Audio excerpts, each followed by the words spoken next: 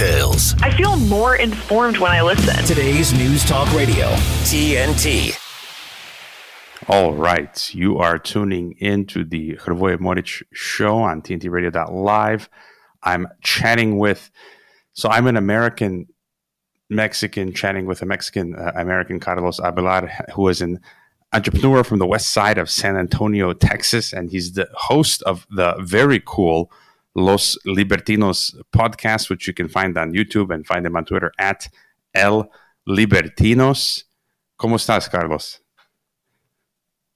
No, aquí todo bien. How are you doing, man? What's up, man? What's the word? I'm doing all right. How was your breakfast taco? Oh, man, híjole. So I don't do breakfast tacos as much as I used to. I'm on this one meal a day kind of diet because it's funny, man. Tacos and me have a interesting relationship. I eat them and my stomach just gets bigger, man. So I can't really do too many of them, but when I do, I go pretty hard on them. But this weekend for sure, we definitely hit barbacoa and Big Red tacos. We actually have a fest here in San Antonio called Barbacoa and Big Red, where for anybody that doesn't know who barbacoa is, it's basically the cow head. And in Mexico, I know when I've gone there before, they actually have the cow head out there exposed, and they're just getting the cheek, the meat from the cheek out and cutting it up on a wood board, and they just serve them to you. But over here, they don't do it like that. They just do it a different way, but it's still the same idea. But yeah, man, this weekend for sure, barbacoa tacos. Mexico has solutions for everything. So if you got that issue, we can go down to like the Chiapas, Oaxaca region, and you can eat some crickets, and then that way you can prepare for the Great Reset. You'll be all good to go with that insect protein and bug burgers. But when I first came to Mexico, there was a local, my favorite taco guy, and they had all sorts of meats, right? There's brain, as you said. I know a lot of people who like the tongue, and I asked the guy once, to try the tongue taco, and he's because I said that's going to help my Spanish, right? And he's like no, because that was beef from the U.S. So that's an English-speaking cow, not a Spanish-speaking cow. So, anyways, your Los Libertinos podcast is great. I discovered it just recently, and it's very wide-ranging in themes and topics that you explore. It's fun. How did it get started, and how did you fall down the podcast rabbit hole? So that story started in 2010.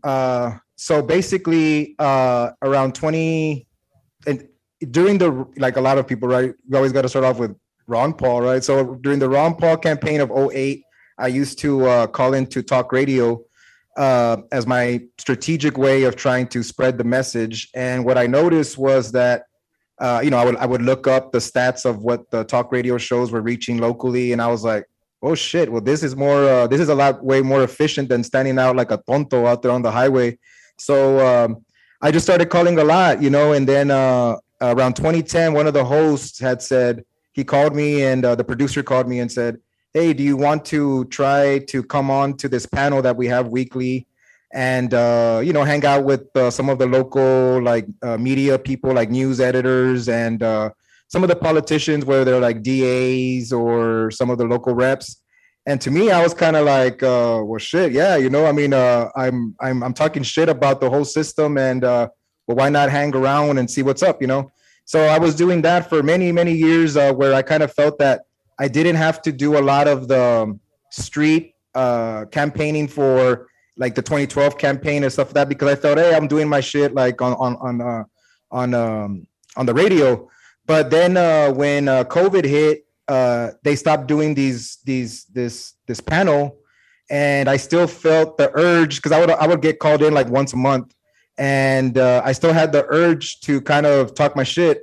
So that's kind of where it started, the idea of like, you know what, maybe I'll do a podcast, and instead of coming onto a panel, I might be the vato that's interviewing some people, and that's kind of the way it started. So I started it last year around May, and I'm a little bit over 40 episodes. I try to do an episode a week, and basically, I talk to a lot of cool people, and the idea behind it is that I'm someone that is not what you would consider well-read. A lot of the podcasts that I like to like jam, the one of the common themes, and maybe it's in your mix there too. But it's, I don't got nothing against it. Is like the people have like their books in the background.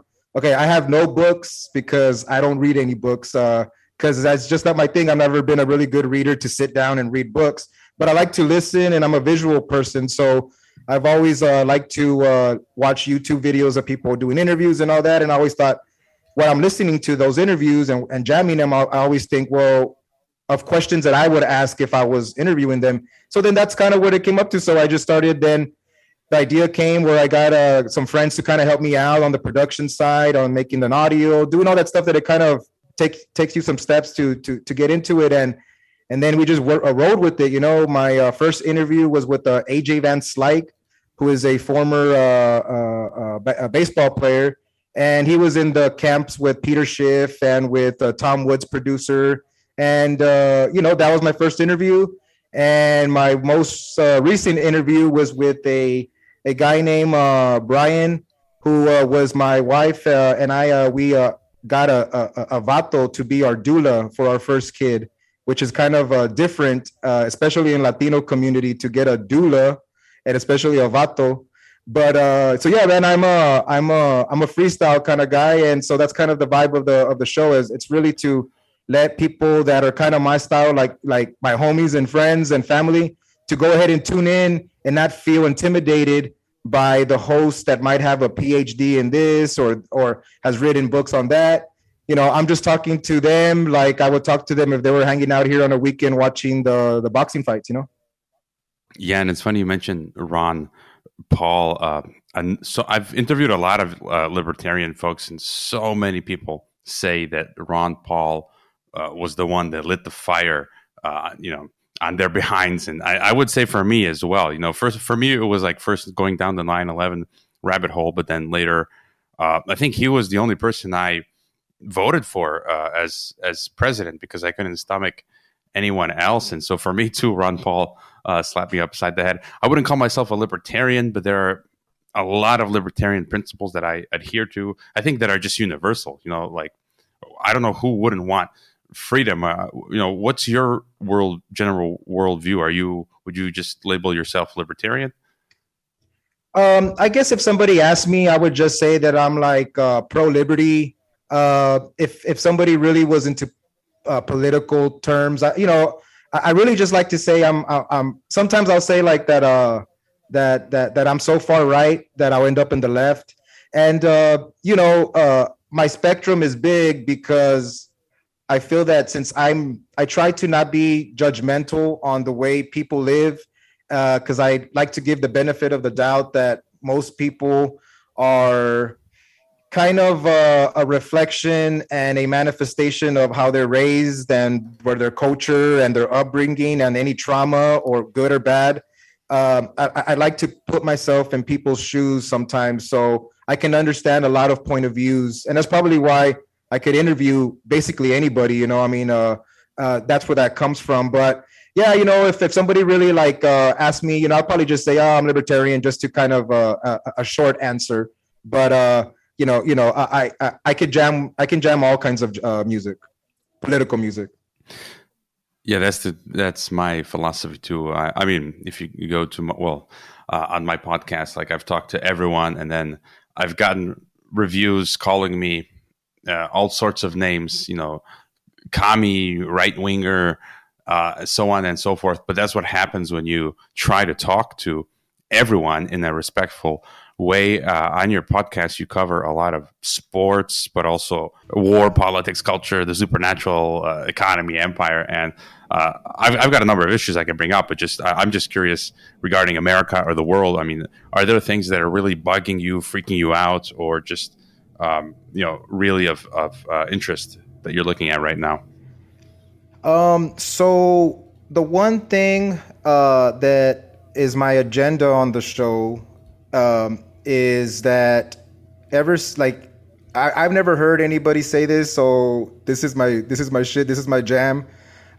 Even when I was on the radio, locally here on Talk Radio, I would say that I basically want in my lifetime for Texas to win a World Cup before the U.S. or Mexico does.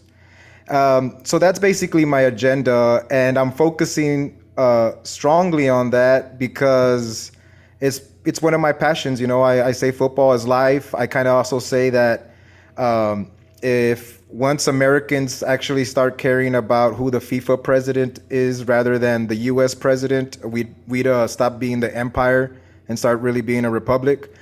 And you know, I know it sounds kind of like, what is this guy saying? You know, hey, you know, take it easy with the tequila, vato. But you know, I really do believe that culturally, if we can become a society where we embrace football, we would be a better, we would have a better life for everybody. Now, I know that's a hard ask, especially here in the United States where we call it soccer. I know it's a hard ask, especially when the main sports, you know, football, soccer is not the top one. But that's really what's on my radar. I called my state rep and my Texas House rep today, their offices, to get their opinion on Texas joining FIFA as a member. And I didn't get a hold of them, but I got a hold of their, you know, whoever answers the phones, and we had a little conversation. And yeah, they had never really heard of the idea of what do you mean, like you can join the FIFA? I was like, well, yeah, you know, Scotland, Wales, they're part of the UK. England, you know, they're part of the UK, but you know, they have their own national team. So, you know, Texas is part of the United States. Why can't Texas have its own national team?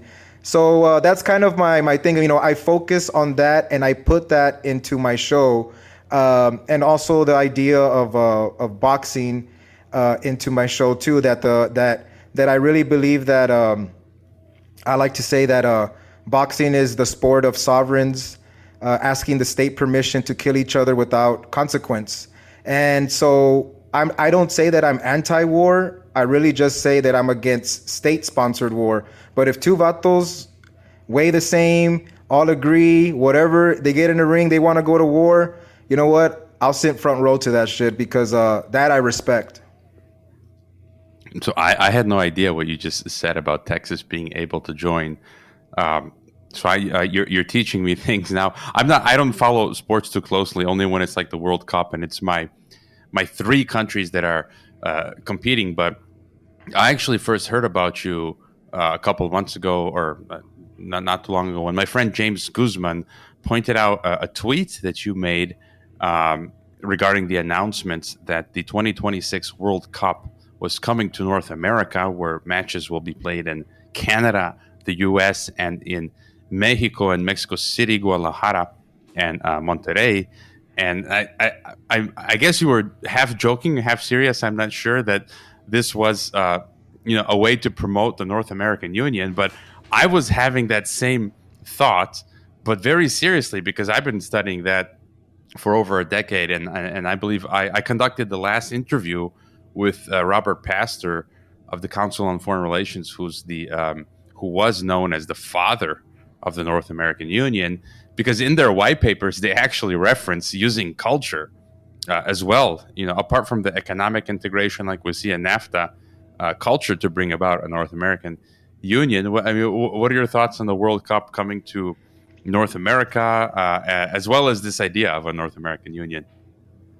Well, I think it's great because it's too expensive for me to go to South America or to Europe or to Africa or to Asia or this year's World Cup in Qatar. So if it's going to be in my backyard, we have in Texas. So the closest host cities for me is Monterrey, Dallas, and Houston. And so I think it's great. Now, it was about 2016. So I've been saying this since 2016. And I say it jokingly, but not really. So, you know, back in the day before Ron Paul and the 9/11 truth stuff, I wasn't very much a 9/11 truther, but I always did kind of say like, oh, what the fuck, Building 7? Like, you know, I could take two, but not that one. Anyway, I also got into Alex Jones and a lot of that North American Union and a lot of InfoWars stuff. And I just remember that I was against the North American Union and the idea of it because it was going to blend all of us together, and these jurisdictions sometimes have different cultures of law, and so I was against it. So I kind of found it funny when I started reading articles in 2015, basically where they were like, oh, the U.S. might have a joint bid for a World Cup with Mexico. And at the time it was just with Mexico, and then it ended up being a triple joint bid with Canada. And and I thought it was funny that this is something that I did like from Trump, was that, and I follow this, is when he was, I don't know if you guys remember this, when he was, when Putin gave him the soccer ball, because at that time it was the 2014 World Cup in Russia, I believe that's what it was. Anyway, 2014. Anyway, he was passing the ball on because the United States had won the bid in 2018. But I remember on the eve of the vote from FIFA, Trump did one of his bullying tactics where he kind of said, hey, I hope FIFA, does the right thing and votes for our bid, because if not, there's going to be consequences. He kind of, basically said something like that, jokingly, but not really, Trump style. And I remember when we won it, I said, oh, man, you know what? If Trump, that's the one thing that I remember that I really admire Trump for, is for using his leverage for getting us the World Cup. But I also find it funny that he probably, without knowing and without a lot of people knowing, is bringing a bigger step towards the North American Union than any president, because under his watch, he allowed for the United States, Mexico, and Canada to basically become a one venue for the World Cup for the world. So there's going to be, I don't know the number, millions of people coming to our country. Some will leave, some will stay, but they're coming here because of the World Cup. And I find it just fascinating that the North American Union didn't come from the power halls of DC or anything like that. It really came through football, and that's why I put a lot of weight on football culture to do my agenda, but also the agenda of peace, and that's through football. So it's a joke, but not really. I mean, there's going to be a lot of people coming into our country in 2026, and we'll see how it goes.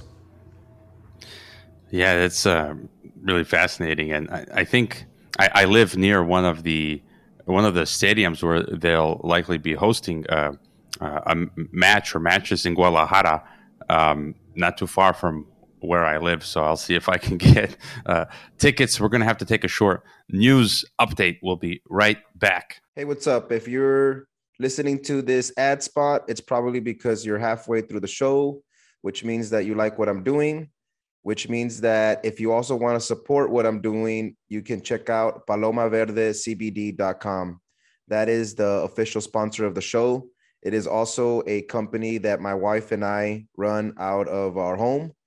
It is a premium grade CBD company where you can get all of your CBD products that you need, from tinctures, salves, soft gels, pet products. And we have some new products, which are massage oils and bath bombs. So if you are looking for any type of CBD products and also want to support the show, visit palomaverdecbd.com. Use the promo code Chingazos, CHINGASOS, for 20% off anything off the store, off your order. So please visit palomaverdecbd.com. Appreciate the support. Peace. All right, we are back. I wanted to bring up the topic of Mexican culture, Mexican American culture. It's something that's fascinated me since I was a kid. I was born in Chicago, and I grew up around Mexicans. I worked alongside Mexicans. I mean, there are literally parts of entire streets of Chicago that look like they have been transplanted from Mexico. Like, literally, I was amazed. I've gone down these streets and like everything's in Spanish, and it's like going down streets in Guadalajara. I can't believe it. It's just so fascinating.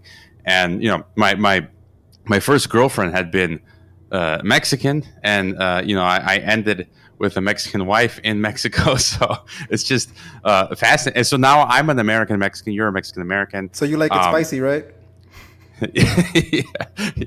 Yeah. And so maybe to get your thoughts on Mexican culture and Mexican American culture, because I think that there are distinctions. Mexican Americans speak Spanglish. I'm also Croatian American, and so Croatian Americans speak Kringlish. They literally mix both languages. I think that's just common. But there are so many interesting things. Like tacos, generally in Mexico, are smaller. You get like usually the corner tacos; they're tiny. But I think when you eat tacos in America, Tex-Mex or whatever, they're much bigger because everything is bigger in America. So it's like Americanized. And I don't know where we'd start, but just your sort of thoughts on Mexican culture and Mexican American culture and some of the differences. Something I also noticed, that there are Mexican Americans that prefer the empire. They prefer English. They prefer America, and they kind of downplay their connections to Mexico and vice versa. So there's so many interesting things here. Yeah. So my Mexican side comes from my parents, both, and I never really grew up with the idea that we had to pick a side. When there was World Cup games, if USA was playing against Mexico, even my parents that were from Mexico, they would say that they were going for the U.S. because of the opportunities that the U.S. did for them. But when Mexico would play against anybody else, well, obviously they go for Mexico, And so I never grew up with this any type of tension. It was always very freestyle in that it all blended together for me, especially because I'm from Texas, So there's already a natural blend because, first our state was called Texas. It was Texas y Coahuila was the original state that existed before it became whatever it is now. So for me, the Mexican, to me, it's just and I view it through boxing because my hero growing up, like everybody had a hero, that wasn't like your parents or something like that, was Julio Cesar Chavez. And, he was a short Mexican, small vato, and just somebody that liked to punch up because for the most part, we're chaparritos, And so to me, it's always like the underdog story. I always kind of think that Mexican people, depending on how they might identify, I know that there's like the Mexican people that identify more with their Spanish side. There's some that are more towards their Indio side. But under the flag of Mexico, like for instance, when they beat Germany in a World Cup game in the last one, there was this, I don't know if it's true. I think it is. I think I looked it up, where once the whistle blew for victory, that Mexico reported a small earthquake because all the people were jumping, so jumping at once for, celebrating. So that's kind of what, to me, Mexican culture is. It's kind of an underdog story of always punching up. But also, Mexicanos definitely like to talk some shit. Again, I always bring in football stuff. So they're one of these countries that has been punished and sanctioned from FIFA because I'm sure you know this, but like during the soccer matches, when the goalie is about to kick the goal kick, especially like at Azteca Stadium, where there's 100,000 people, they basically start cheering up and building up for when he kicks it. They basically yell out "puto," right, which is basically like a gay whore or something like that. There's all different ways of what "puto" means depending on how much you're drinking and how cool you are with who you say it with. But so the culture too likes to be the way it wants to be. There's like a lot of the upper seats and the cheap crowd seats that definitely set the tone in the country. Even though, the DF or Central Mexico has always been the power, the central power. I kind of tend to kind of be more on the side of the northern Mexico or Norte, because to me, El Norte kind of represents closer to my, obviously because it's closer to Texas, but also in my podcast, I like to also talk about how it's the Mexican vote is up for grabs, especially for libertarians or liberty or whoever's more right wing or thinks like that, or for anybody really that is anti-state. Because man, if you listen to all these narco corridos or norteño corridos and all that, man, they're all basically saying that they're like running drugs, killing cops, killing federales. And I'm like, I always think like that right there is like the outlaw culture, but that's more northern Mexico. So, and then as far as like American Mexican, that's just kind of what I grew up with. My wife doesn't speak good Spanish the way, and I actually don't speak perfect Spanish. I kind of speak it todo mocho. My sister speaks it better than I do. So then I would have talked to my sister. So in Spanish, and so I would have lost it some. And for sure, people that are here lose it. If my kids, I try to talk a little bit, but I know that I don't do enough to keep it alive. So I think it's just generational. So here, I could just see the generations of the past and the future where they're not as attached to that, other than probably through parties and music and food.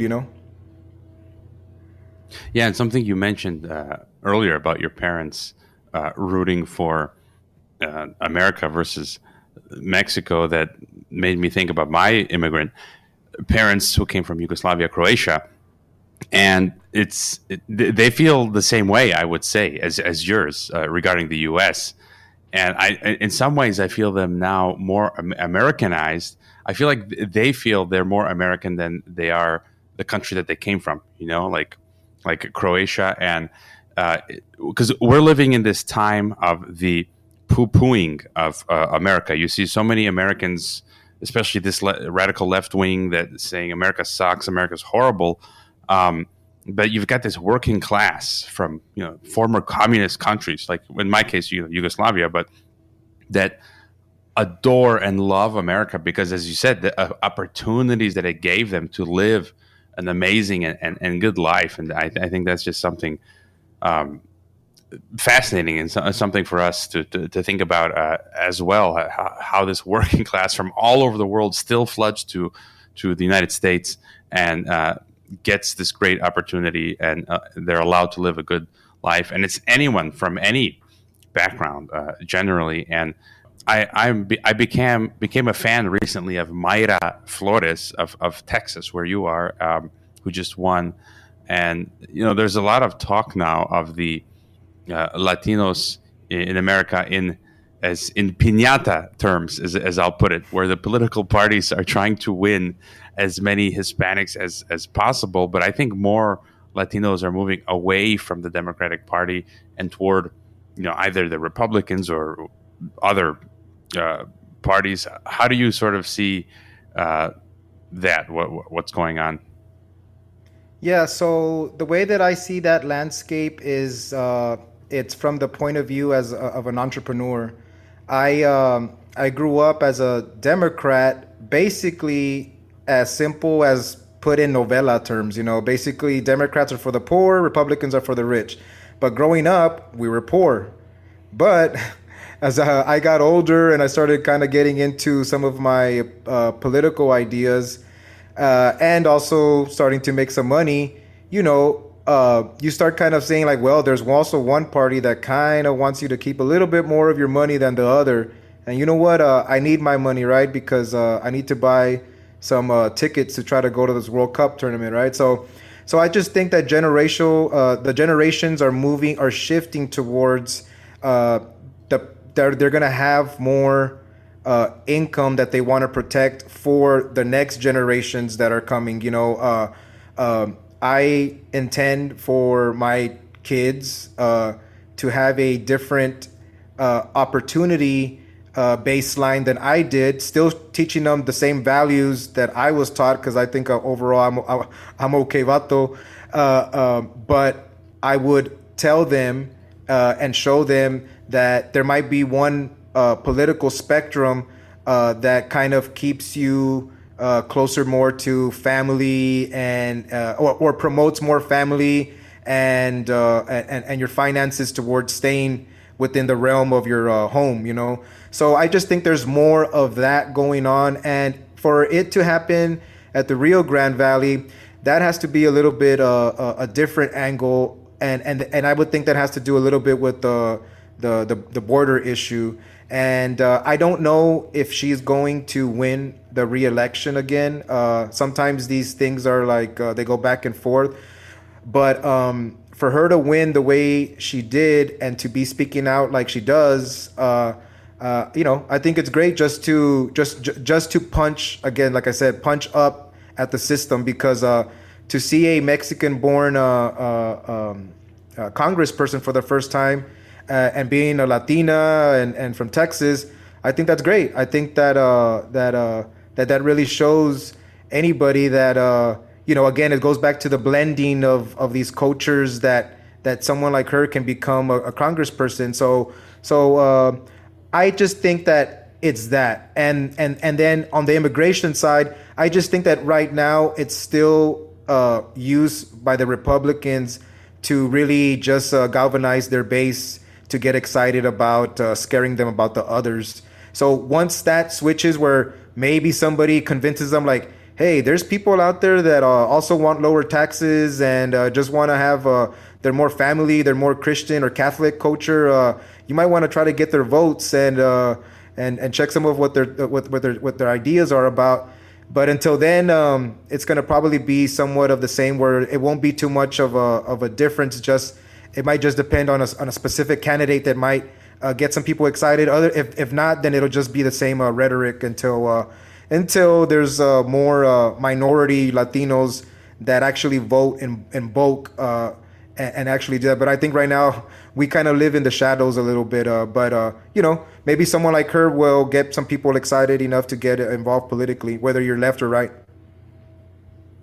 Yeah, one of the comments you made, I mean, this is just totally anecdotal and just I had like 10 seconds to think about it. But I think when I was growing up in the States, I felt that the working class around me, or that I knew, which would be mostly, you know, Croatian American or maybe Mexican, and I also grew up in a strong Jewish community, that they were largely Republican, and I felt like the rich were the Democrats or the progressive liberals. But again, that was 20, 30 some whatever years ago. But anyway, speaking of finances and money, what are your thoughts on how the economy is going, the inflation, the gas prices, the supply chains, the shortages, the increased taxes, carbon taxes? I think around the world we're starting to see this beginning to hurt everyone's wallet. What's it like in the U.S., and how bad do you think it might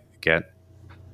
Well, on my front, I've always so when I said I didn't read any books, that wasn't 100% true. The one book that I did, I read two books in my life, Ron Paul and the Fed, and then the first one that I read that after I read it, I dropped out of college immediately, was Rich Dad Poor Dad. So Robert Kiyosaki's book. And after that one, I got into real estate.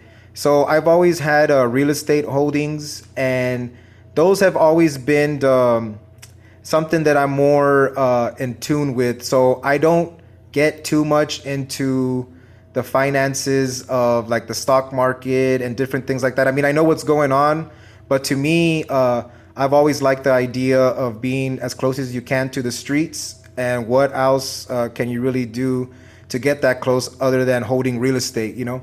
So to me here, rent is going up. A lot of things are going up. It's unfortunate for some people that can't raise their incomes fast enough to keep up. Sometimes I feel that I know that they'll adjust, people adjust, they'll group up together, they'll do different things. I mean, everybody tries to survive the best way that they can. And yeah, you know, I do think that it's going to get worse for some people. For some others, if they position themselves right, and this again goes back to you know, culturally getting into different aspects of finances as far as like real estate. You know, I am it might come off as bad, but I'm slowly waiting, patiently waiting for the next time for there to be a drop, so I can try to catch some foreclosure properties like I did in 09 and 010, because that was the difference maker in my life for me and my wife to be where we're at right now. So everybody plays the game as best as they can. In my podcast, I will talk about real estate and investing as much as I can. Hopefully one day I'll actually have Robert Kiyosaki on there on the show. That would be amazing. And so that's kind of my take on it, is that I've never been a Bitcoin person. I've never kind of been put my money in the stock market. I just don't like the idea of sending my money up to New York. It seems like a far away country, planet to be sending my money up to over there. So I just never liked that idea. I just like to I like to be able to drive and see the wealth that I have in real estate. Yeah, I'm also never been a stock guy, and again, a lot of pretty much every single Croatian American immigrant that I know back in Illinois, they're all into real estate. They've all done well just purchasing real estate. It's incredible. Do you have any thoughts on, one of the things I freak out about most is the COVID 1984, as I call it, biosecurity state, this technocracy, and I don't know how much you've looked into it, the Great Reset agenda, and it seems like they want to take away our cars and force us to eat cockroaches, but and inject us without end, and these crazy vaccine passports that prohibit you from working and traveling. But referring back to what you were saying about books, it's like I also find very valuable and relevant, like life experience, your work experience, and you talk to a lot of people as well, and so you gain insights. Reading a book is not the only way to gain an insight, but have you covered or thought about this, what's been going on with the lockdowns and Great Reset and this sort of stuff?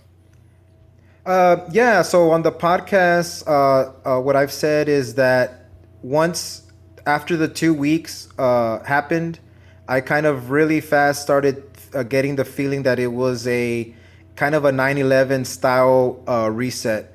Back when 9/11 happened, I would have fell into the propaganda. I would have been 2001, I don't know, like 19 or 20 years old. And so I fell for all of that. And at the time, I believed that our government was trying to do the best that it could, but without knowing that there are hidden agendas and special interests behind it. So therefore, in hindsight, now I know that wasn't the case. So that's the way it kind of felt to me after the 2-week lockdown. Because the first 2 weeks, everybody kind of likes a little 2-week vacation if you could take it, if it was forced a little bit. But after that, that's kind of the way I took it. And I started kind of saying, all these variants kind of sound like the different variants of terrorist groups. And to me, it just kind of feels like a replay, other than this time it did affect us here on the homeland. So that's probably why there is more of a pushback from a different variety of people. I know now it's a little bit more clear politically wise, but not really. There's lefties and righties that have different opinions on this, and you can kind of get a feel that I always kind of thought it was funny that a lot of people that were anti-Middle East, anti Islam, kind of terrorist Islam, that when they had their face mask on, they looked like they were like the oppressed people, with female, like they would say, oh, they're oppressed because they have to wear these face coverings, but they had their face coverings, and so I just kind of take it that as long as, man, it sucks, man. Like, I wish it wasn't the way it is, but all I can do is try to just protect my family and live life the best I can to make sure my kids grow up without thinking that it's normal to wear a face mask. We as soon as COVID started and the restaurants were open, I would go out to restaurants with my kids, family, everybody. I would post pictures. not to kind of be like, oh, look at me doing it. It was like just trying to kind of be like, hey, it's okay out here, but also I'm also aware that a lot of people passed away. We had some close people pass away from it, and so it sucks. It was probably something leaked out of China, probably it was probably some funding from the U.S. And it sucks, and that's what happened. For good reasons, we're blessed to that it wasn't a killer for like little kids as much as the next one could be, which is horrible. It sounds horrible, and I hope it's not. But that's kind of my take, is that I kind of play it round by round, just like the way I see my boxing. I've always thought that if I ever returned to the U.S., the only places I would go would be either Florida or Texas, or maybe a state in what's known as the American Redoubt, like the Dakotas, Montana, Wyoming, and that sort of place. Do you think they'll try to bring back mandates and lockdowns and vaccine certificates? And if they do you think Texas is a safe place to be? That there's enough of political will to sort of fight that stuff off? I think there is now, just the same way that it cannot be as easy to start a war in the Middle East. That whole brain mindset took 20 years basically to snap out of. And if they wanted to go back to the Middle East, it's going to be questioned a lot harder, different angles, because we just went through it. So I do think that it would be a lot harder for that to happen here in Texas, but it doesn't mean that it won't. Probably would happen more in the bigger cities. They would probably push for that more. But you know what? I also kind of, again, giving the benefit of the doubt, I can see why big cities would be a little bit more aggressive, because people are a little bit closer to each other and interact a little bit more than rural. I mean, I'm not saying that is why they would be, but I can understand it. But but yeah, Texas definitely would be a lot more free than, let's say, California or New York, for sure. That's for sure. Before I run out of time, we just got like a few minutes left. What are the best places to find you online, your podcast, and any other projects you'd like us to know about? So you could find me on YouTube or any podcast. Basically, look up Los Libertinos. I'm on Twitter, El Libertinos, and then really kind of look out for some projects that I got cooking. When I moved into the house that we live in now, which was kind of our dream home, I got inspired and I wrote a story, an immigration story. So right now, we're barely getting into the level of maybe trying to get that into a script and maybe do a short video clip about it. And then I also kind of got this agenda of Texas secession for World Cup victory. I built I know it sounds kind of funny. I built a little stadium in my backyard, and it's basically going to be used to have fun, play football with friends and family, but it's also going to be to promote a World Cup Texas victory. And if Texas ever wins a World Cup, we have to party together, man. It'll be a great game, especially if it's against Croatia, right? Yeah, that brings back memories. It was in 2014 when Croatia played Mexico, and I went to work at my workplace in Guadalajara at the Tec de Monterrey, the top institution of education. And I was wearing my Croatian jersey, and everyone was looking at me like crazy. It was like June 2014, and we ended up losing 3-1. And my Mexican friends are like, "You should change your shirt." Anyways, it's been. I wish you a great success on your stadium. Actually, I saw a photo of you. You were cutting the grass on that field. Anyways, Carlos, great chatting with you.